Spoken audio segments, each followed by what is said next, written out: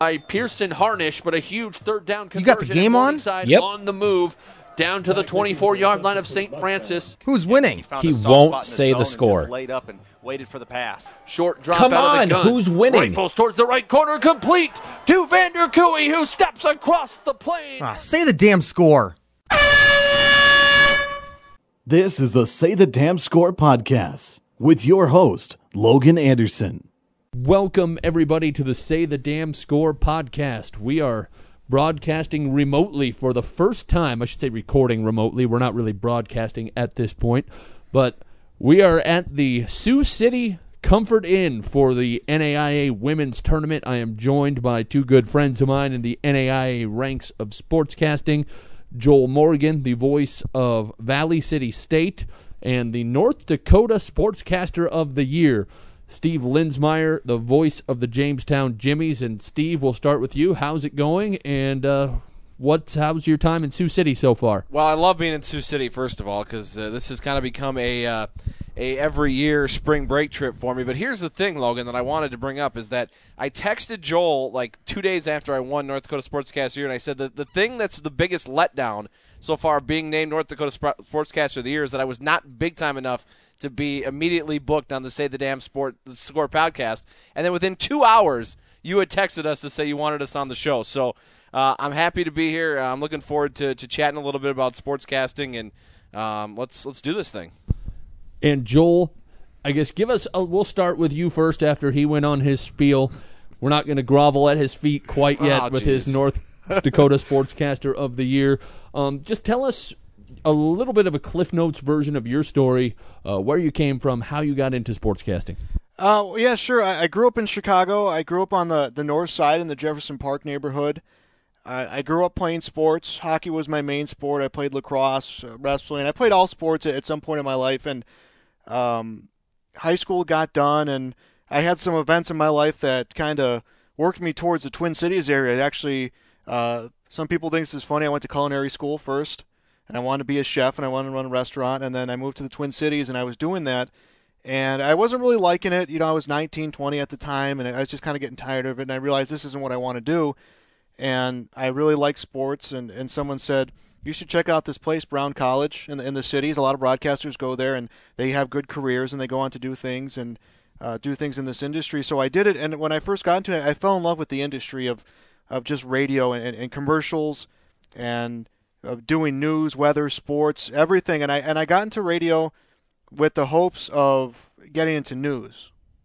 So that was my first thing was I'm going to be a news guy. I'm going to do local news, and I got my first job in Fergus Falls, Minnesota. It was part-time. I did news, and I did traffic, and I filled in the afternoons, and a sports season rolled around, and the sports director wanted me to do color on hockey games for him because I played, and he told me about 3 weeks before basketball started, he says, well, we lost a guy. He moved out of town, and he was one of our freelancers, and we want you to do basketball for us. And I said, well, I've taken a play-by-play class. I've never done any games. I don't think I can do it. And at the time, this is not all that long ago, I was making $9 an hour and trying to make it in small-town radio. And he says, we'll give you $50 a game. And I said, I'm your guy. So I got into broadcasting, and I started doing sports, and I loved it. And I loved what it had to offer. I love what it gets to do to be a part of the community. And a job opened up in Madison, South Dakota, and I was there for a couple years. And I did everything that you could do in radio. I did sales. I was on the morning show. Tons of sports, plenty of sports. And, I realized that I wanted to focus more on college, and I wanted that opportunity. And I had met Steve, and at the time you were at presentation, so I had known you and kind of worked my way around the North Star covering Dakota State. And Valley City State had an opening, and I applied for the job, and Steve vouched for me. He had to lie a lot. Yeah, I did. I went out on a ledge for you, man. He made up a lot of good things about me, and he got me to this opportunity to go broadcast sports for Valley City State, and I've been very fortunate in my first season here, and I get myself a trip to the national tournament.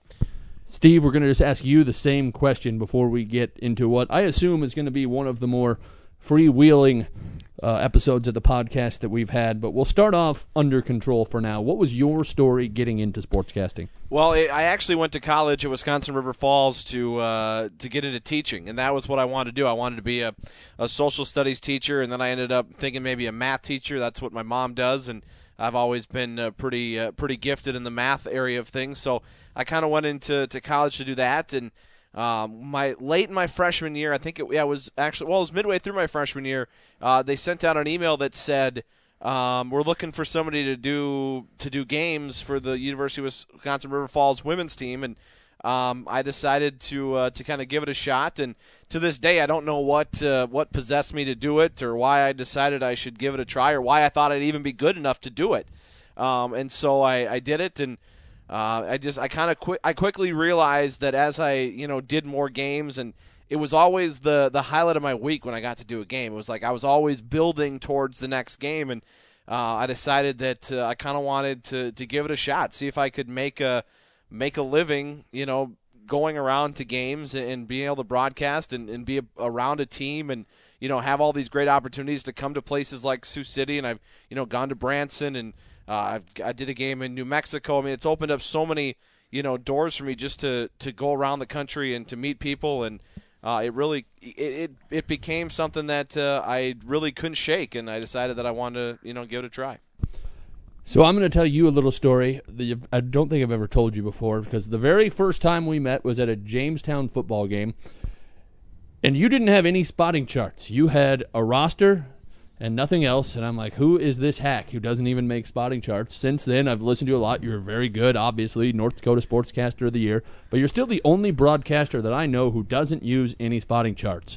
How do you have a photographic memory? Do you make lots of notes on some place that I don't see? What is your method for being prepared? Well, it's different because I don't remember things by writing it down, and during the game I don't look at them. I remember things by reading, by just going through. I don't study well. That's kind of been my thing. Even in high school, I don't study well. But there's things that I pick up. Sports to me is always just sort of stuck. I can't explain it. I know you've been kind of always sort of like hot. I don't get it. That's just I can't really explain it to you. It's just been one of those things that I started doing it without them, and found a niche to be able to do it. So I don't know. I can't explain it. I think it's funny that you talk about first meeting stories between the three of us and about being prepared.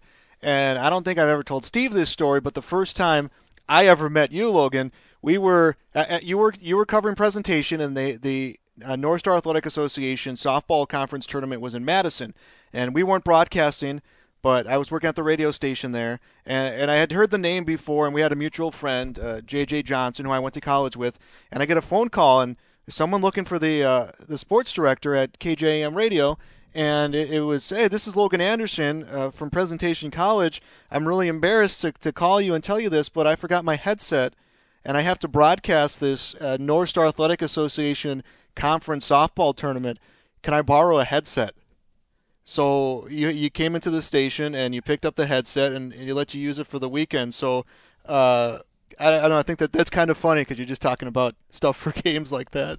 That is a 100% true story, and I was really worried that you weren't going to give it to me because I didn't know anyone in person there, and it would be easy to just walk away with, and obviously those headsets aren't cheap, but it did work out, and we got it on the air, and life was good. But, Joel, we'll go back to this. You initially wanted to be a chef and work at a restaurant. Like, what appealed to you about that, and what maybe things that you learned in that time of your life are applicable towards sportscasting? Before you answer this, I just want to let people know we live 30 miles apart, and you've never invited me over for dinner. Well, I think we're going to have to get that in the future. But I always had an interest in cooking. I like to put stuff together and try new recipes, and I was pretty good at it. I did well in culinary school. I was always one of the top students in classes that I took, and I had worked in my first job ever was as a dishwasher, and I worked my way up to line cook, and I really liked it, and I think what I took from working in restaurants, and I used this in my first job interview, is and I think this applies just to being in radio in general, is a willingness to have to do so much. And my general manager asked me in my first job interview, he says, what did you learn working in restaurants that would make you a good employee here? And I said, I've been a dishwasher before after being named a kitchen supervisor. And he said, what does that have to do with, explain that. And I said, well, the dishwasher called in sick, so I had to become the dishwasher during a dinner rush on a Saturday at a restaurant in downtown St. Paul. So I had to learn how to do that. I had to learn to work every station. I had to learn flexibility. I had to learn doing stuff on the fly. I had to learn to work long hours and work weekends and miss holidays and miss obligations or miss things like that. And I think working a schedule like that, working an intense job like that, it has really made the transition into becoming a broadcaster so much easier. And, I say that I didn't want to work in restaurants because I didn't want to work every weekend. I didn't want to work nights, and I didn't want to work holidays. And preferably, I don't think anyone wants to do that. But when it's something you really love and something you really enjoy doing, like I am with broadcasting, you don't feel like you're missing all that much all the time. There's those times where you wish you were more flexible for your friends and family. But I think that's the principle I walked away from my years in restaurants with. And this question is for both of you guys, and you can answer it however you want. I'll let you guys fight over who talks first. But you guys are both from different places. You're from Steve is from Minnesota originally, and Joel is from Chicago. And I talked to somebody once saying, oh, you have to move up from NAIA to Division III and then get to D2 to get to your D1 spot that you eventually would love to end up at. And I was surprised because in Nebraska and Iowa, the places that I had been, in South Dakota, NAIA was considered almost higher than Division III. And I guess what do you guys see is the difference both in perception and reality between broadcasting in the NAIA and broadcasting in Division III? I don't know. I mean, I've done both. I spent 5 years at Wisconsin River Falls. Granted, it was, student radio. They don't have a professional station that covers them. So I've had a chance to do both. I've obviously got some friends still that broadcast games in the D3, and I'd say it's comparable. I mean, I don't think it's necessarily a step up or a step down. I would say it's pretty much a lateral move. I mean, in my opinion, I think they're pretty much on the same level. In terms of competitiveness of the leagues, in terms of the players on the floor, I don't know. I don't know. I think it's very similar. You get a little bit of scholarship money in the NAIA. That's really the only difference. Yeah, I would say that it's that the guys played in the NAIA are getting scholarships and they're getting money towards their education. But in terms of community interest and interest amongst the athletes and a fan base, I think they're the same. I think people get caught up too much, and Steve could probably attest to that, is they get caught up in that NCAA label that's not put on sports. They think because it's not on there, all of a sudden it's a different caliber of sports. I've seen some very, very good athletes compete in the NAIA, and I've seen some athletes who have done good things at Division II and Division III levels and go on to the NAIA and feel the level of competition is the same. So I think there is so much parity amongst NAIA and Division III. I think the difference is where the schools are located and that NCAA label and the scholarship money that athletes are getting. I will say this, coming from a place that didn't have any NAIA schools, I mean, Wisconsin's got like 3 and Minnesota's got none. I mean, that's all I knew until I moved to North Dakota and took the job, with the Jimmies, is that, not many people, it's what you're used to, in terms of, either the D3 or the NAIA, because like Joel said, it's location with each of those leagues. I mean, like you look at Iowa and one half of the state is NAIA, the other half's D3 pretty much. I mean, that's just kind of, how it works out. So, I think it's kind of what you're used to, but I would say they're very comparable. So how did you end up getting the job in Jamestown, North Dakota? What kind of catalyzed that move into the state of North Dakota? Well, I'd been, looking at jobs on different websites and trying to find something that, I thought I would be good at or, was in my wheelhouse of somebody coming right out of college. And I saw the job opening in Jamestown, and I really wanted to get back into college because I was working part-time doing high school games. And, I mean, I think Joel would agree. It's just the college game to me is, is where I want to do college games. That's just what I want to be doing. And so when I got out of doing River Falls games, I was, doing high school games part-time, and I was, wanting to get back in the college thing. And I saw the opening in Jamestown. I thought, it was middle of the season. It was, end of October. Football season was wrapping up. Basketball season was, already underway in the NAIA. I was kind of like, do I really want to try to jump in somewhere mid-season? And I sent him my stuff, and I decided to go for it. And within 40 minutes, I had a an interview scheduled for the next following Monday to go out to Jamestown and interview. So it really all happened quickly, and I wasn't even sure that it was something right away that I wanted to do. But I came to Jamestown. I met with some of the people that I'd be working with, and it really was just the right fit for me, and I'm glad I'm there. And giving this back to Joel, just with a little bit of a different background, where you're from Chicago and then spent a lot of time in the Twin Cities. You went to small towns where before you went to Valley City, but what was your first reaction moving from the big city to take small town radio job? I knew it was going to be some adjustment, obviously, and it was going to be a change. And initially it was a little hard to comprehend or wrap my head around. You're when it comes to shopping, you're far away from places.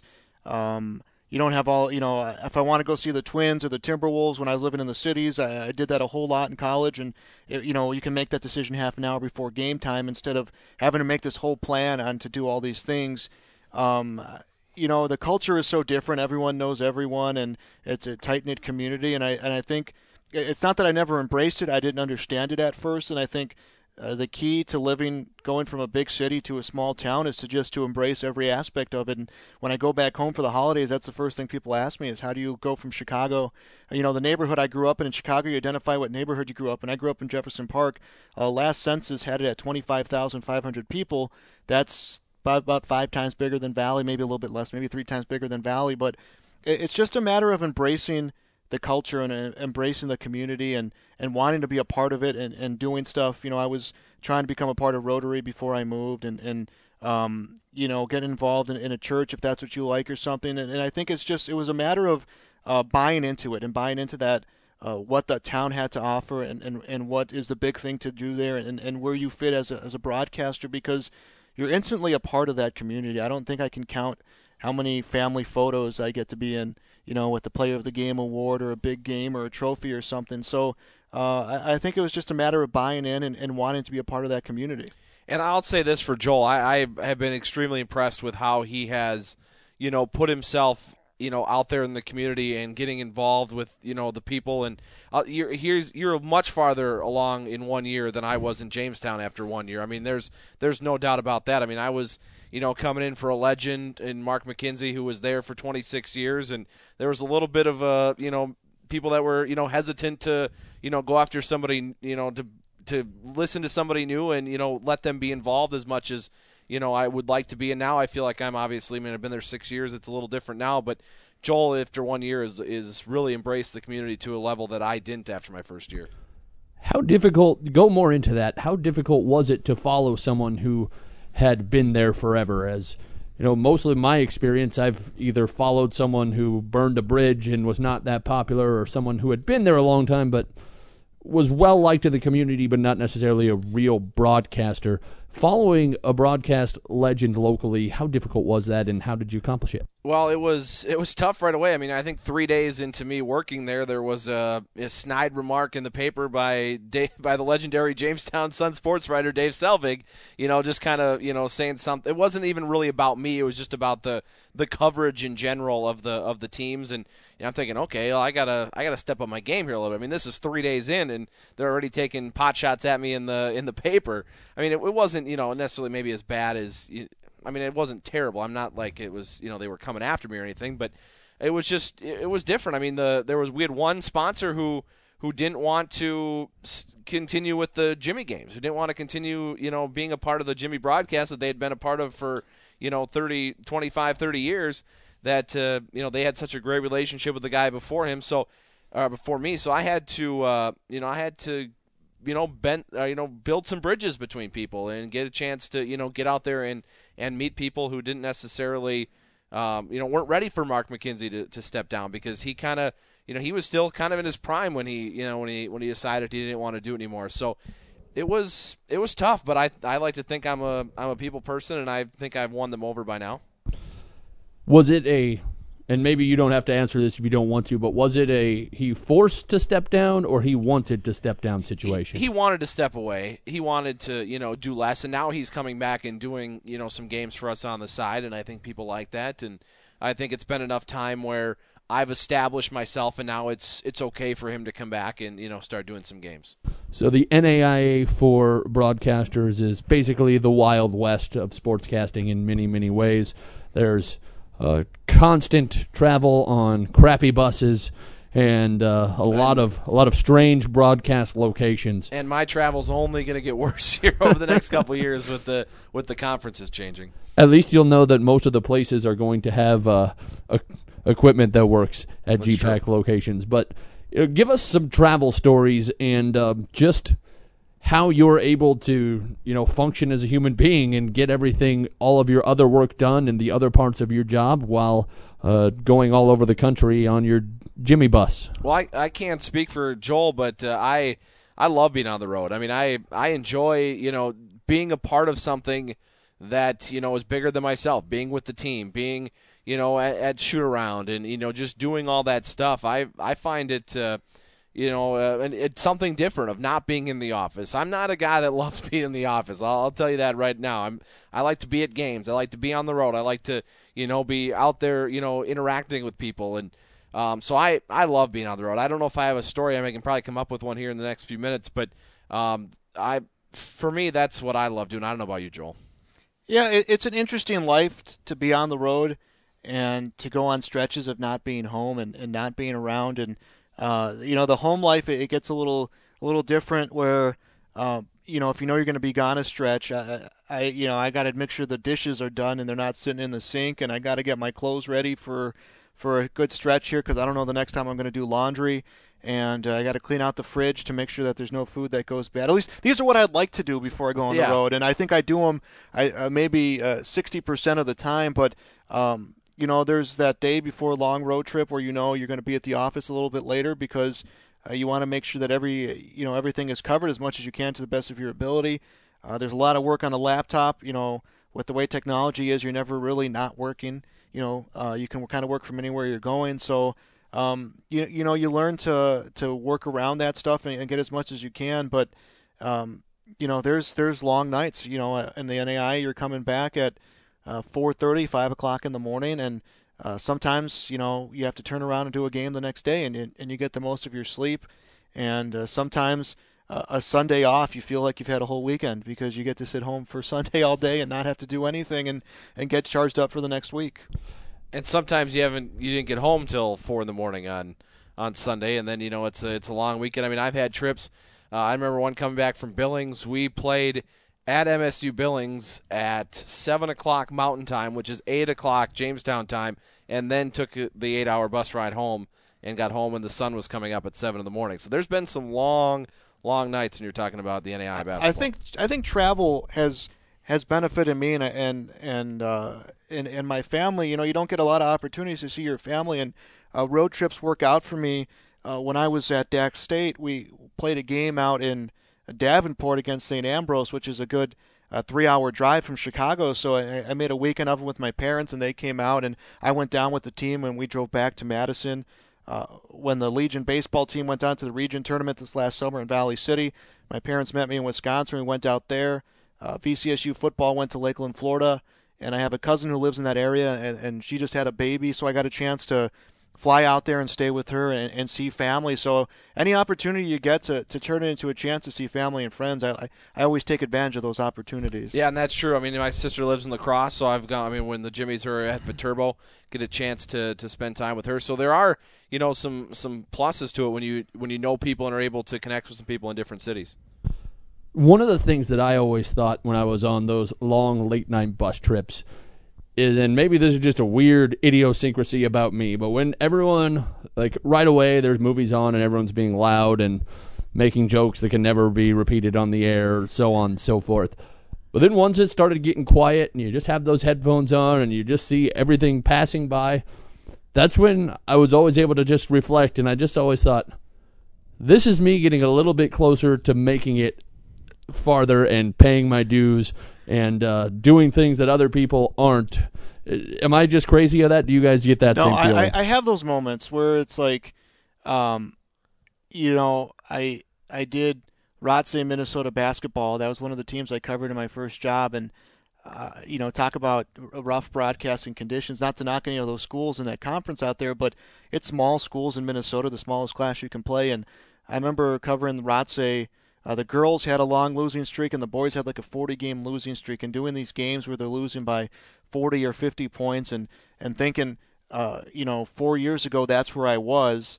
I'm 6 years ago I did my first basketball game, just unbelievably scared that I was going to mess it up, and I know I did mess it up.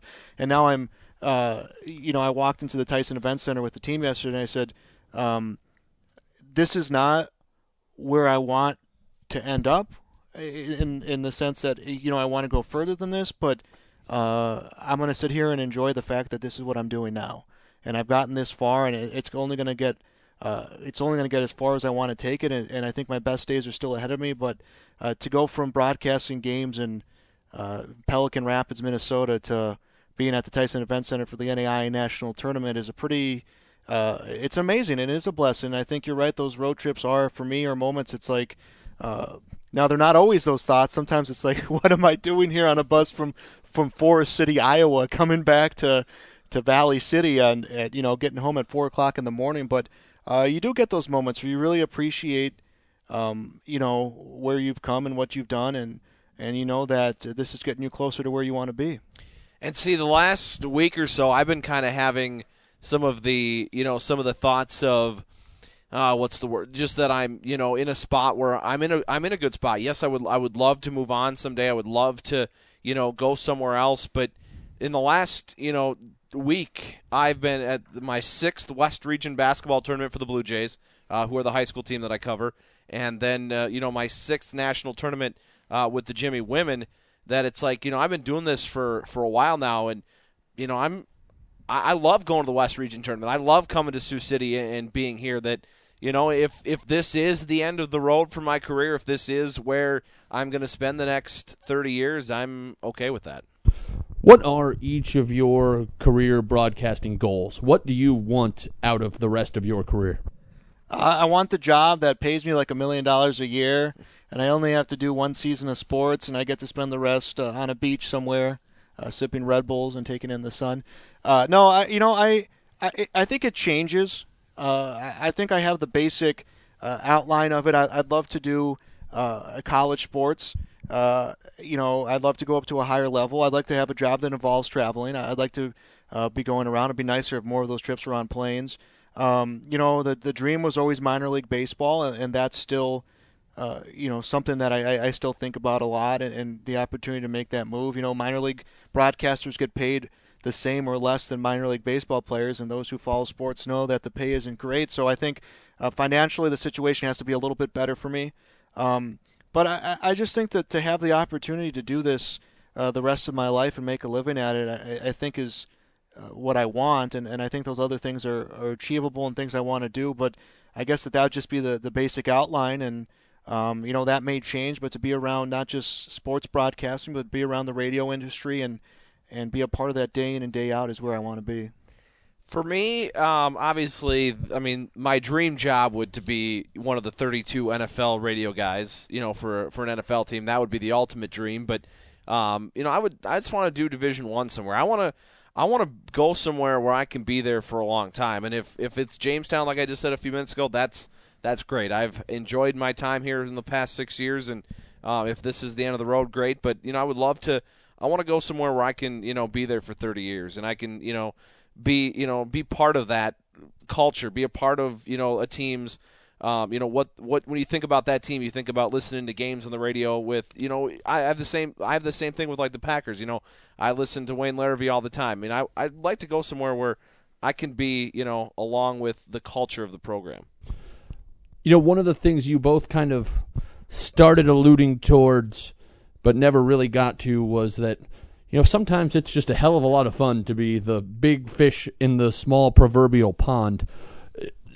I guess, what are the perks and what do you enjoy about that aspect of being where you are? I call it being the man, and I love being the man. You're not the man. I'm not the man, no. But I've learned from the man. Craig Olson and Jeff Swedberg, they were the man in Fergus Falls and that Lake Region portion of Minnesota, and There's the man in South Dakota, Mike Hendrickson, and Gary, as you know, he's the man. Those guys, you going around sports circles over there, and Tim Smith and Mitchell, and it's like they're part of that culture and they're part of that sports history, and my first real great experience with it was this last summer. I've covered state championship teams, and usually they go into the state championship and they're going to win. And not that it takes away from the excitement of it, but I covered the Valley City Legion baseball team, and they were the worst team in their region, and they actually needed to play a play-in game just to get into the region tournament. It was a 9 o'clock in the morning game in West Fargo, and I did the game, and they won. And they went up against Grafton, which was the team everyone picked to win the whole tournament. Well, they beat Grafton, and all of a sudden, before you know it, they're one game away from going on to state. And I had not broadcast any games at my time in Valley City yet. It wasn't during sports season. It wasn't it wasn't ready for us to start doing games. And so all of a sudden they go on to state, and it's like, oh, this is going to be fun. We'll get to go to Dickinson for a couple days, and they're probably, they may go 2-out. They may win one and surprise us. Well, they go on and they run the table at the State Legion Baseball Tournament in Dickinson, and they win the championship in a walk-off win in the bottom of the 9th inning against Wahpeton, who's a powerhouse in baseball in this area. And I remember my first, this is what it's, being the man moment kind of was, is they had a brat feed to raise money to go on to the West Region Tournament, which was in Waupun, Wisconsin.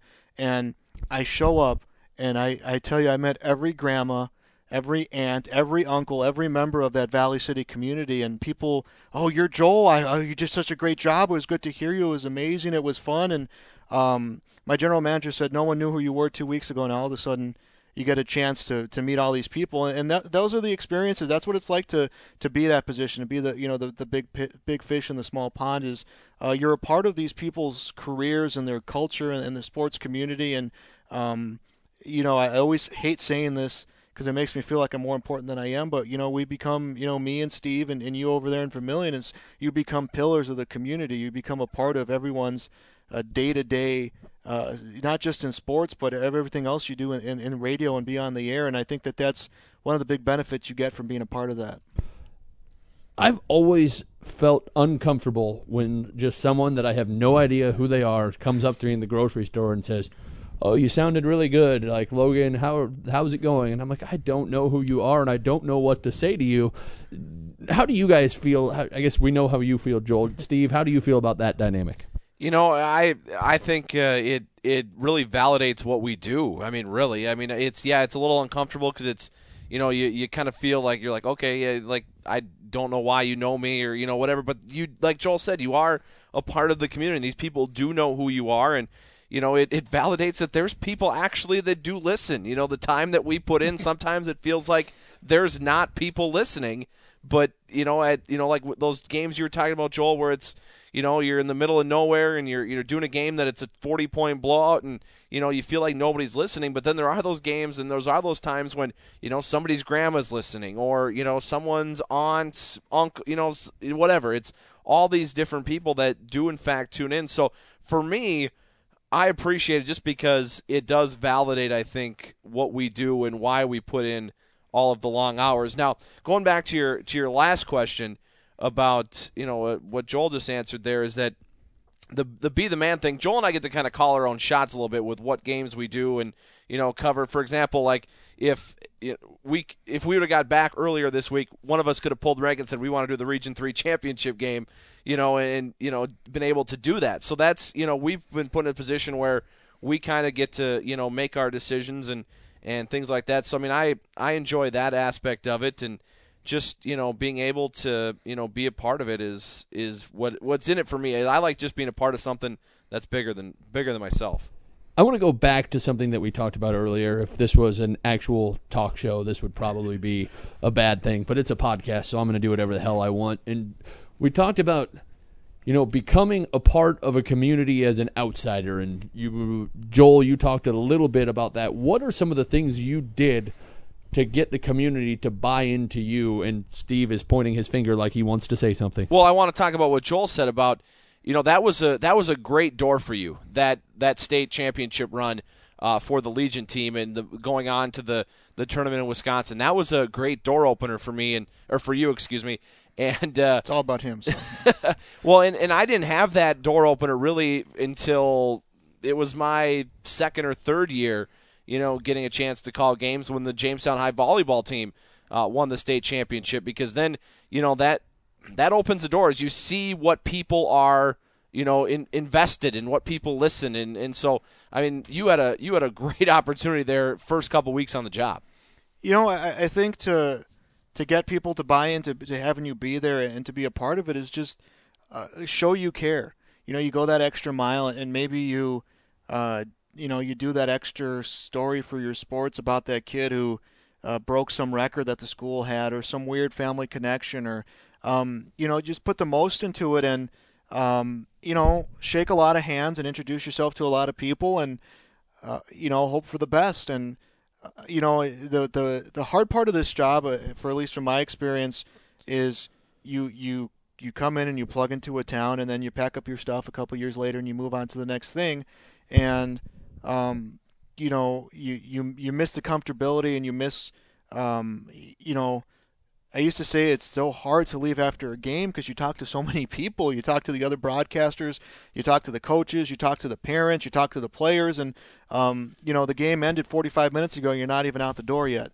And when I got to Valley, I said, I'm gonna miss that in South Dakota, and I want that. And I know from my experience now from each job that I had what it takes to get back to that level. And you put yourself out there, and sometimes you have those awkward conversations with people you don't really know until you get to know them, and then it just becomes second nature. And then you find out who you like to talk to in the community and what you like to do in the community, and you just kind of go all in. You kind of jump in with both feet. And I've had my experiences doing that, and I did pretty well with it in my first two positions in Denison, Iowa, and in Aberdeen. It's been a little bit more challenging for me in Vermilion because I don't actually live in the town. I live about a half hour away. I commute every day, and I usually don't stay late because my fiance also commutes from the other direction. And, if you're in sportscasting, you don't get to be home very much at night. So I try to take advantage of those times. So it's been more difficult, but what's always worked for me, I know one time my first job out of college was in Denison, Iowa, and I just went. I got tired of being bored on weekends, so I just went to the bar, and I just sat at every single table and introduced myself to every single person at the bar, and got so many just, who the hell are you looks, but ended up making a couple friends that eventually turned into roommates. And I guess the whole point of this story, though, is because when you're new in a community, it's hard to just go up to a grown adult man and say, I want to be your friend. Like, how do you find a social network and a social group to hang out with? I don't know if that's necessarily a broadcast problem. I think that's just a life problem. Is finding people to be your friend, especially as a guy. I think the problem I struggle with, I guess, would be is that you're an unlikable human. Well, I think that's a given. And I still give you that "who the hell are you" look anytime I see you. But living in Fergus Falls, I made a lot of friends in the Fargo area. And one of the advantages for me moving back to Valley City is being being close to Fargo, on the other side of it, an hour, 45-minute drive, and all my friends living in Fargo, and on the weekends, especially in the summer, it's like, hey, come out here, let's do this, let's do that, and let's do this. And I don't want to be that guy who doesn't live in the town that he works in if he doesn't, doesn't have to. I'm invested in being in a part of Valley City, and as much as I was invested in being a part of Madison and all those little towns there, as much as I was invested in being a part of Fergus Falls. And I know your situation's different as to why you're not in the town you're working in, but I don't want to make everything I do outside of that town. So I think that is kind of the struggle I have, is that my friend base is outside of town and close enough that it's reasonable to go out there and see them. But I think this next summer coming around, I have a year under my belt, and I've met so many people that I'll be able to spend more of my social life and make a Valley City a part of that. Working in small town radio where you have to do a ton of things, and not everybody is necessarily qualified for the job they have or competent at the job they have, and we're not going to say any names here, but it can be difficult and frustrating. We've all gone through it. What is the best way to handle situations like that, where you have to do a whole bunch of things in a short amount of time, somebody else is not doing their job and not allowing you to do it? How do you diplomatically handle that situation? Well, I just think, you just really got to be honest with people. You can't, obviously, there's some lines you can't cross and things like that, but, I think you just got to, try to help people understand, what they need to be doing, and I don't know, you got to try to give them pointers without making it seem like you know everything that you're talking about, because I don't. When I try to help somebody, I don't know everything about it. You got to make sure that people understand you're there, not only for the betterment of the radio station, but for the betterment of what they're doing. Yeah, and that's just it. And it's hard to, I think it's human nature to come into a situation and think that you don't know everything or your way's better because that's the way you always did it. And it is direct conversations. I couldn't tell you, man, if me and Steve got $5 for every time we raised our voices with each other or hung up on each other, I think we can go to Cancun this summer, right? For all expenses paid.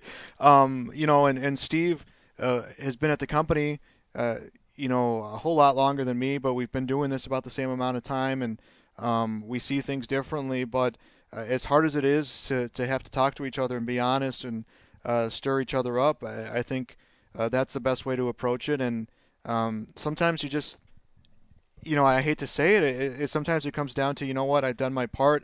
And if this doesn't go right, that's on this person. One of the things that I thought about after you touched on that was you talked about doing things different ways and having people do different methods of trying to do the same thing. One of the advantages of small town radio is that you can experiment and try things in different ways without a whole lot of consequences if everything just completely bombs. Do you guys have any examples of that? You mean just trying stuff out and not having it? Maybe it worked spectacularly, but just trying something new that you didn't know if it was going to work. And well, we totally.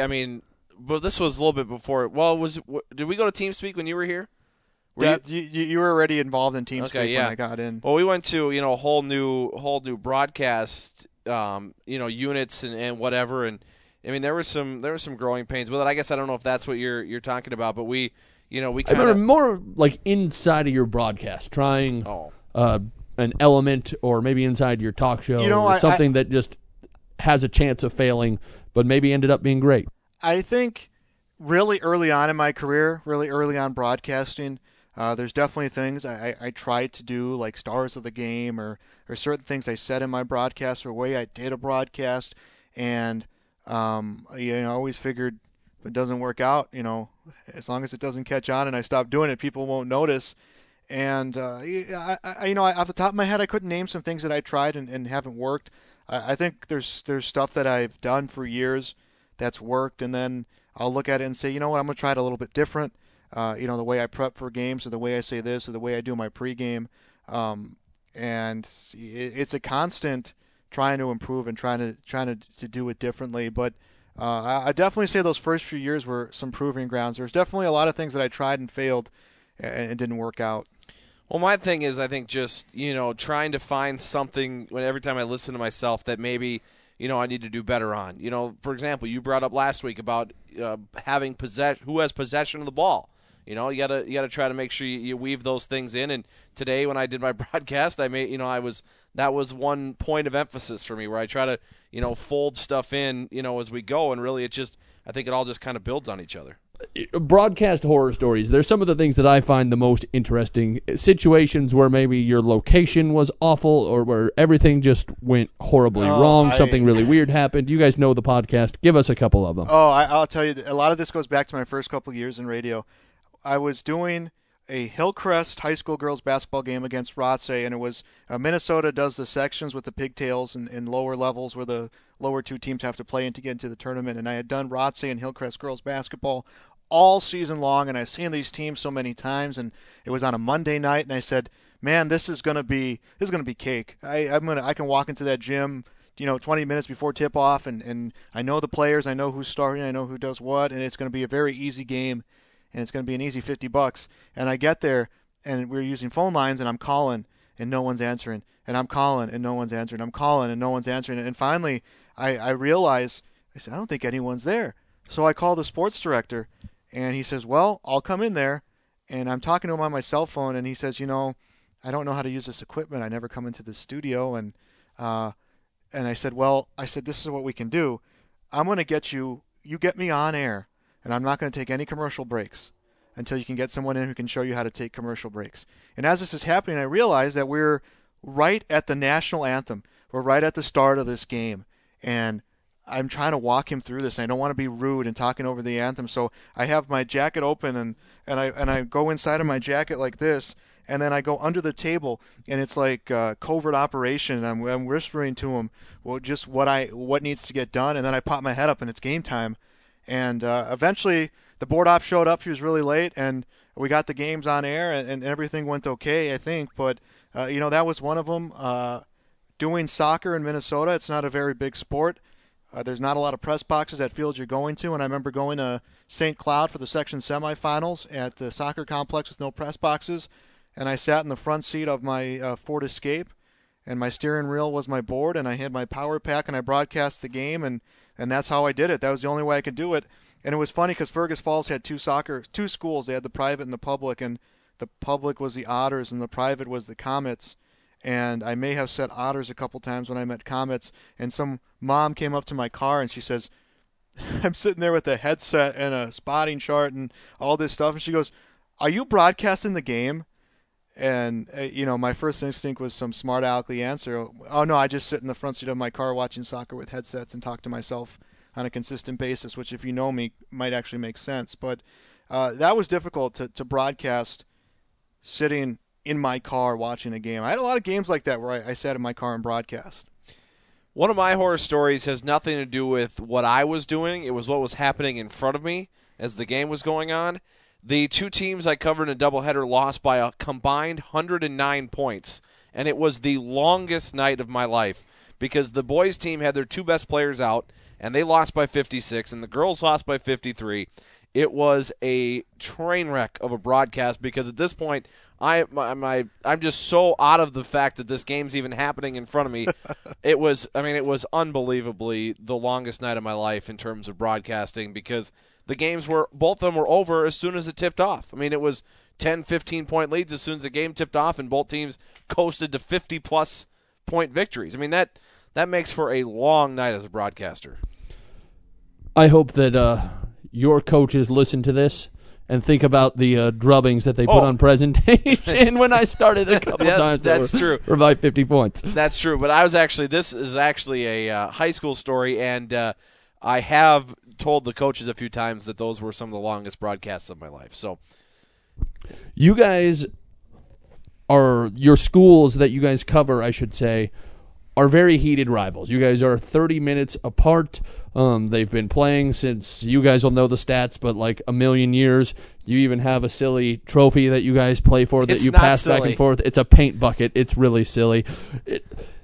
How much fun is it on rivalry days where obviously you guys are friends? It's not a hated, bitter rival, maybe with some of the parents, but between coaches and between broadcasters, how much extra fun is that situation? Well, I think first and foremost, it is the best atmosphere of any games we do all year. I mean, bar none. I mean, the places are packed.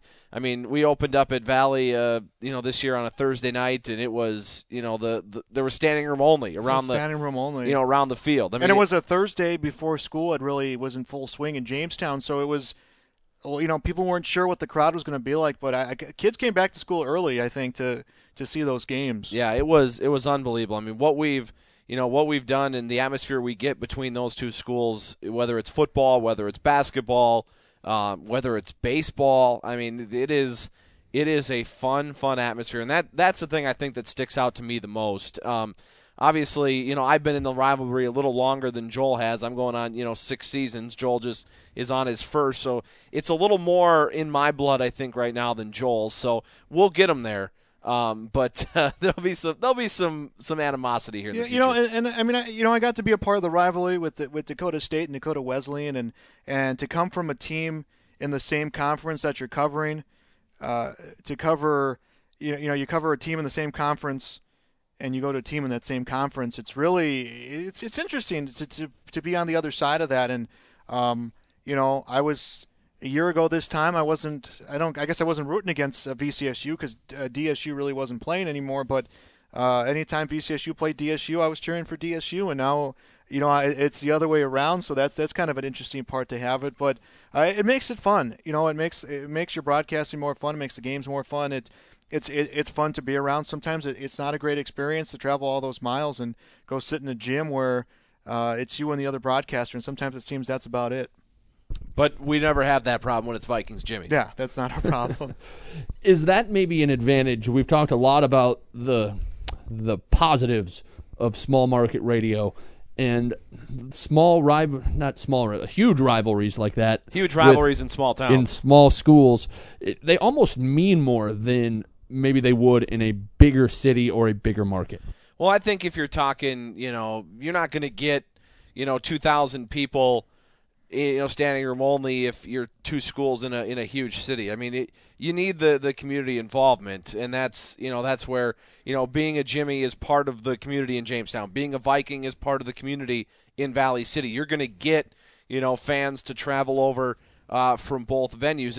And next year, I know, to end the basketball season, Valley City State comes to Jamestown's new arena, and I guarantee you that there's going to be standing room only close to 3,000 people in that building that evening, just because it's going to be the first opportunity to see the building for a lot of the Valley City people, and then, of course, the rivalry.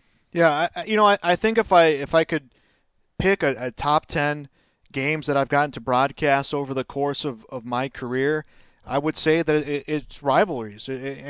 Especially when the two teams are good or the two teams are competitive, and from Battle Lake and Ashby to Jamestown and Valley City and Dakota State and Dakota Wesleyan, to ORR and Chester, to some of those other schools that were rivals. It definitely is such a fun experience, and teams get up and they play those games, and they fight hard, and the fans are there, and those are the ones that people remember you for. If you do a good job with the rival game, I think you pretty much cement yourself well in a community you're living in. And Joel and I are going to get another little crack at rivalry when the high school football teams renew their rivalry that was long-standing and was snapped off for about 10, 15 years in there. I know you guys like to make little bets and wagers between each other for these games. Which I didn't make Joel pay up on the last one. It's on him. What are some of the fun ones that you guys have done? I think the first time we did a point system, and we had our categories, and that was for the first time for the paint bucket, and I ended up winning, and Steve bought me food, and that was what we did. And then we stepped it up for the second time on the paint bucket. I think the loser would get a picture of the person holding the paint bucket to put in their office, and it had to be there until the next time they played. And then for a week, that picture had to be the profile picture on Twitter.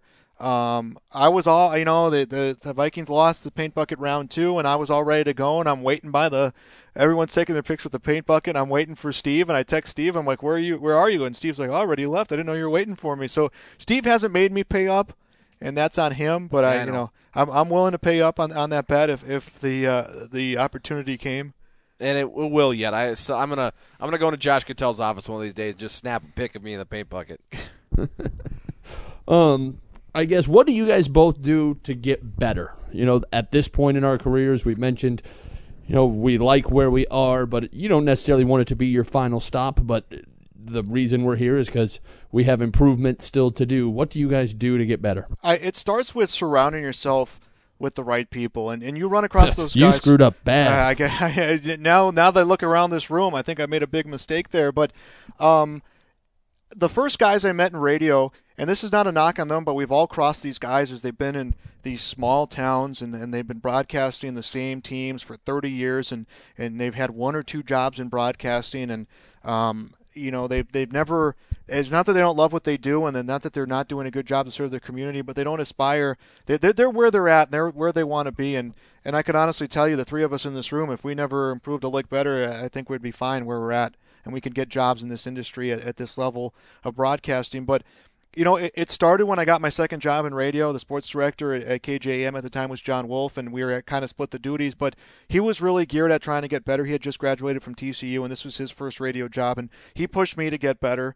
And then, I met you, Logan, and you were really focused on getting better, and we had so many conversations about what to do to improve and where we wanted to be, and then meeting Steve, who wants to get better and wants to aspire to get better, and JJ, who's a mutual friend of ours, JJ Johnson, and you surround yourself with people, John Thayer, there's another one, guys who are always looking to get better, always looking to put in the work, and always looking to have those conversations of, hey, I did this one game, what do you think of this? Or, hey, I want to swap games with you, and you tell me what you think of this and what I can do better here. And hey, I'm really struggling here. How do I get better? And I think that's where it starts. I think a lot of honesty as to what your strengths and a lot of facing truth that you don't want to have to face. Sometimes it starts with the willingness to just want to improve your craft and improve getting better, and surround you with people who want to push you and want to keep you motivated and keep you on focus, because it's a long season in the winter.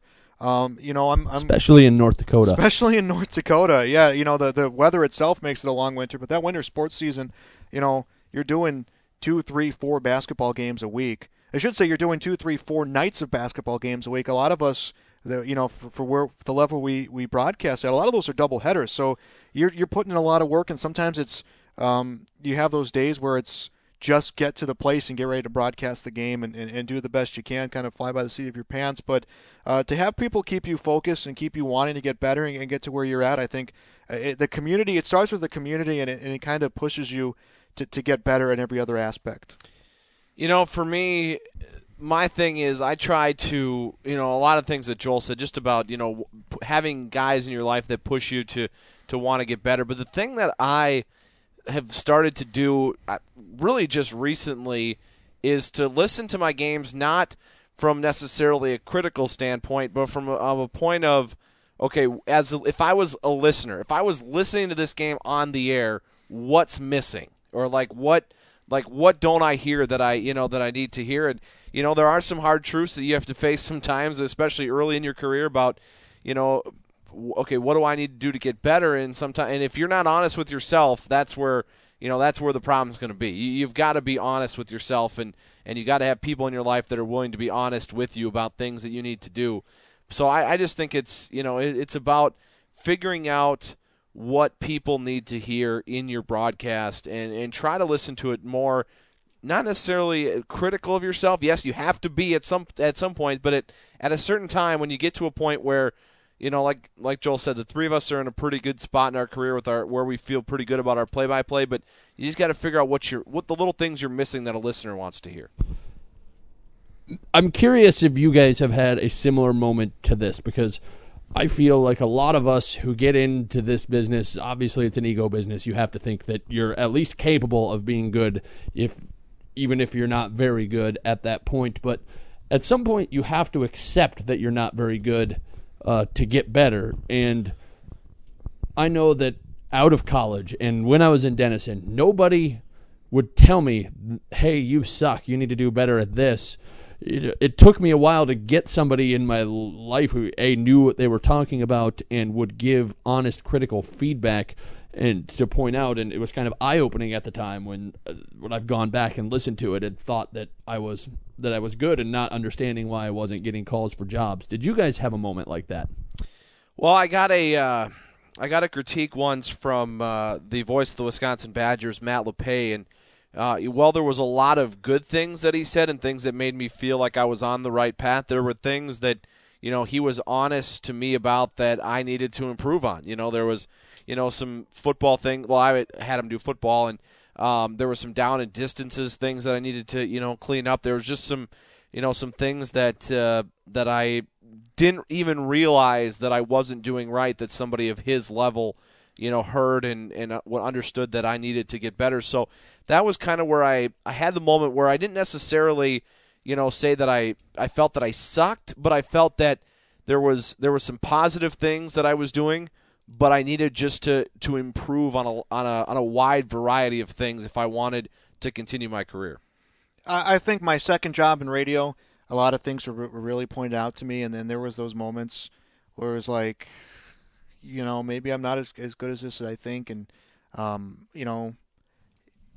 it's hard sometimes because the people in the community or the people you work with, the expectation is different.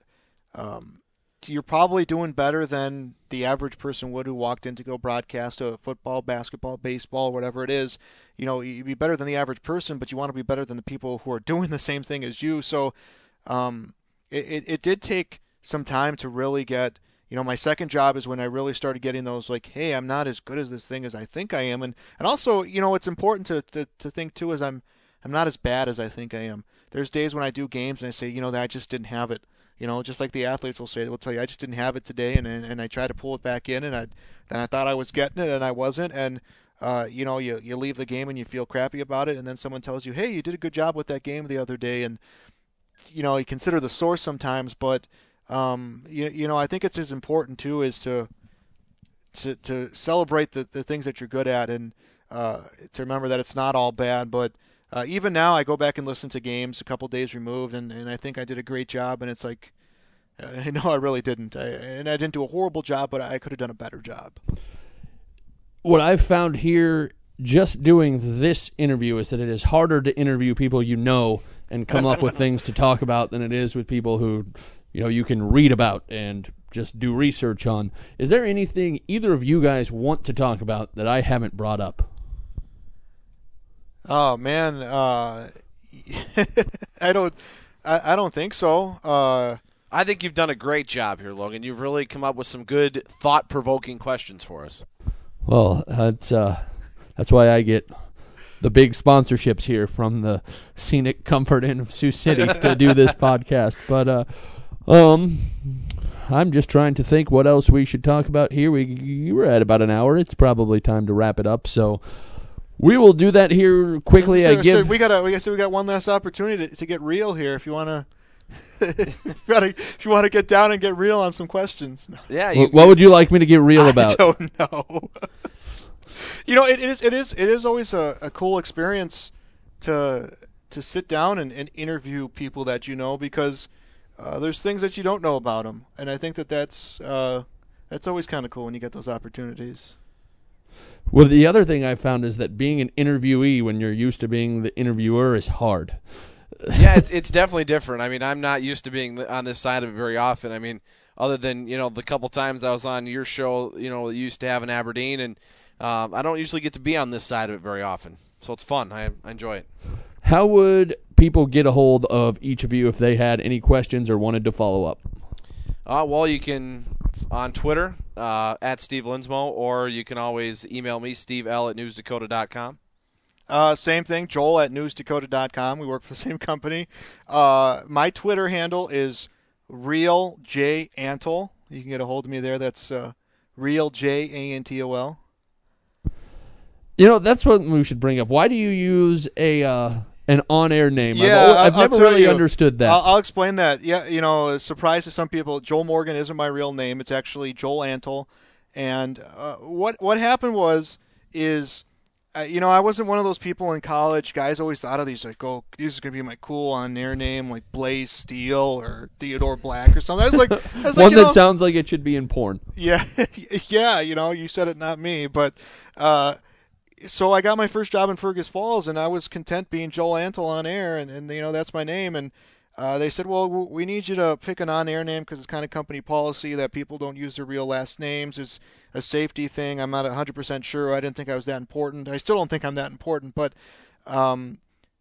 they said, well, I couldn't think of a name, and they gave me a list, and they said these would be good radio names. And one of them was Martin.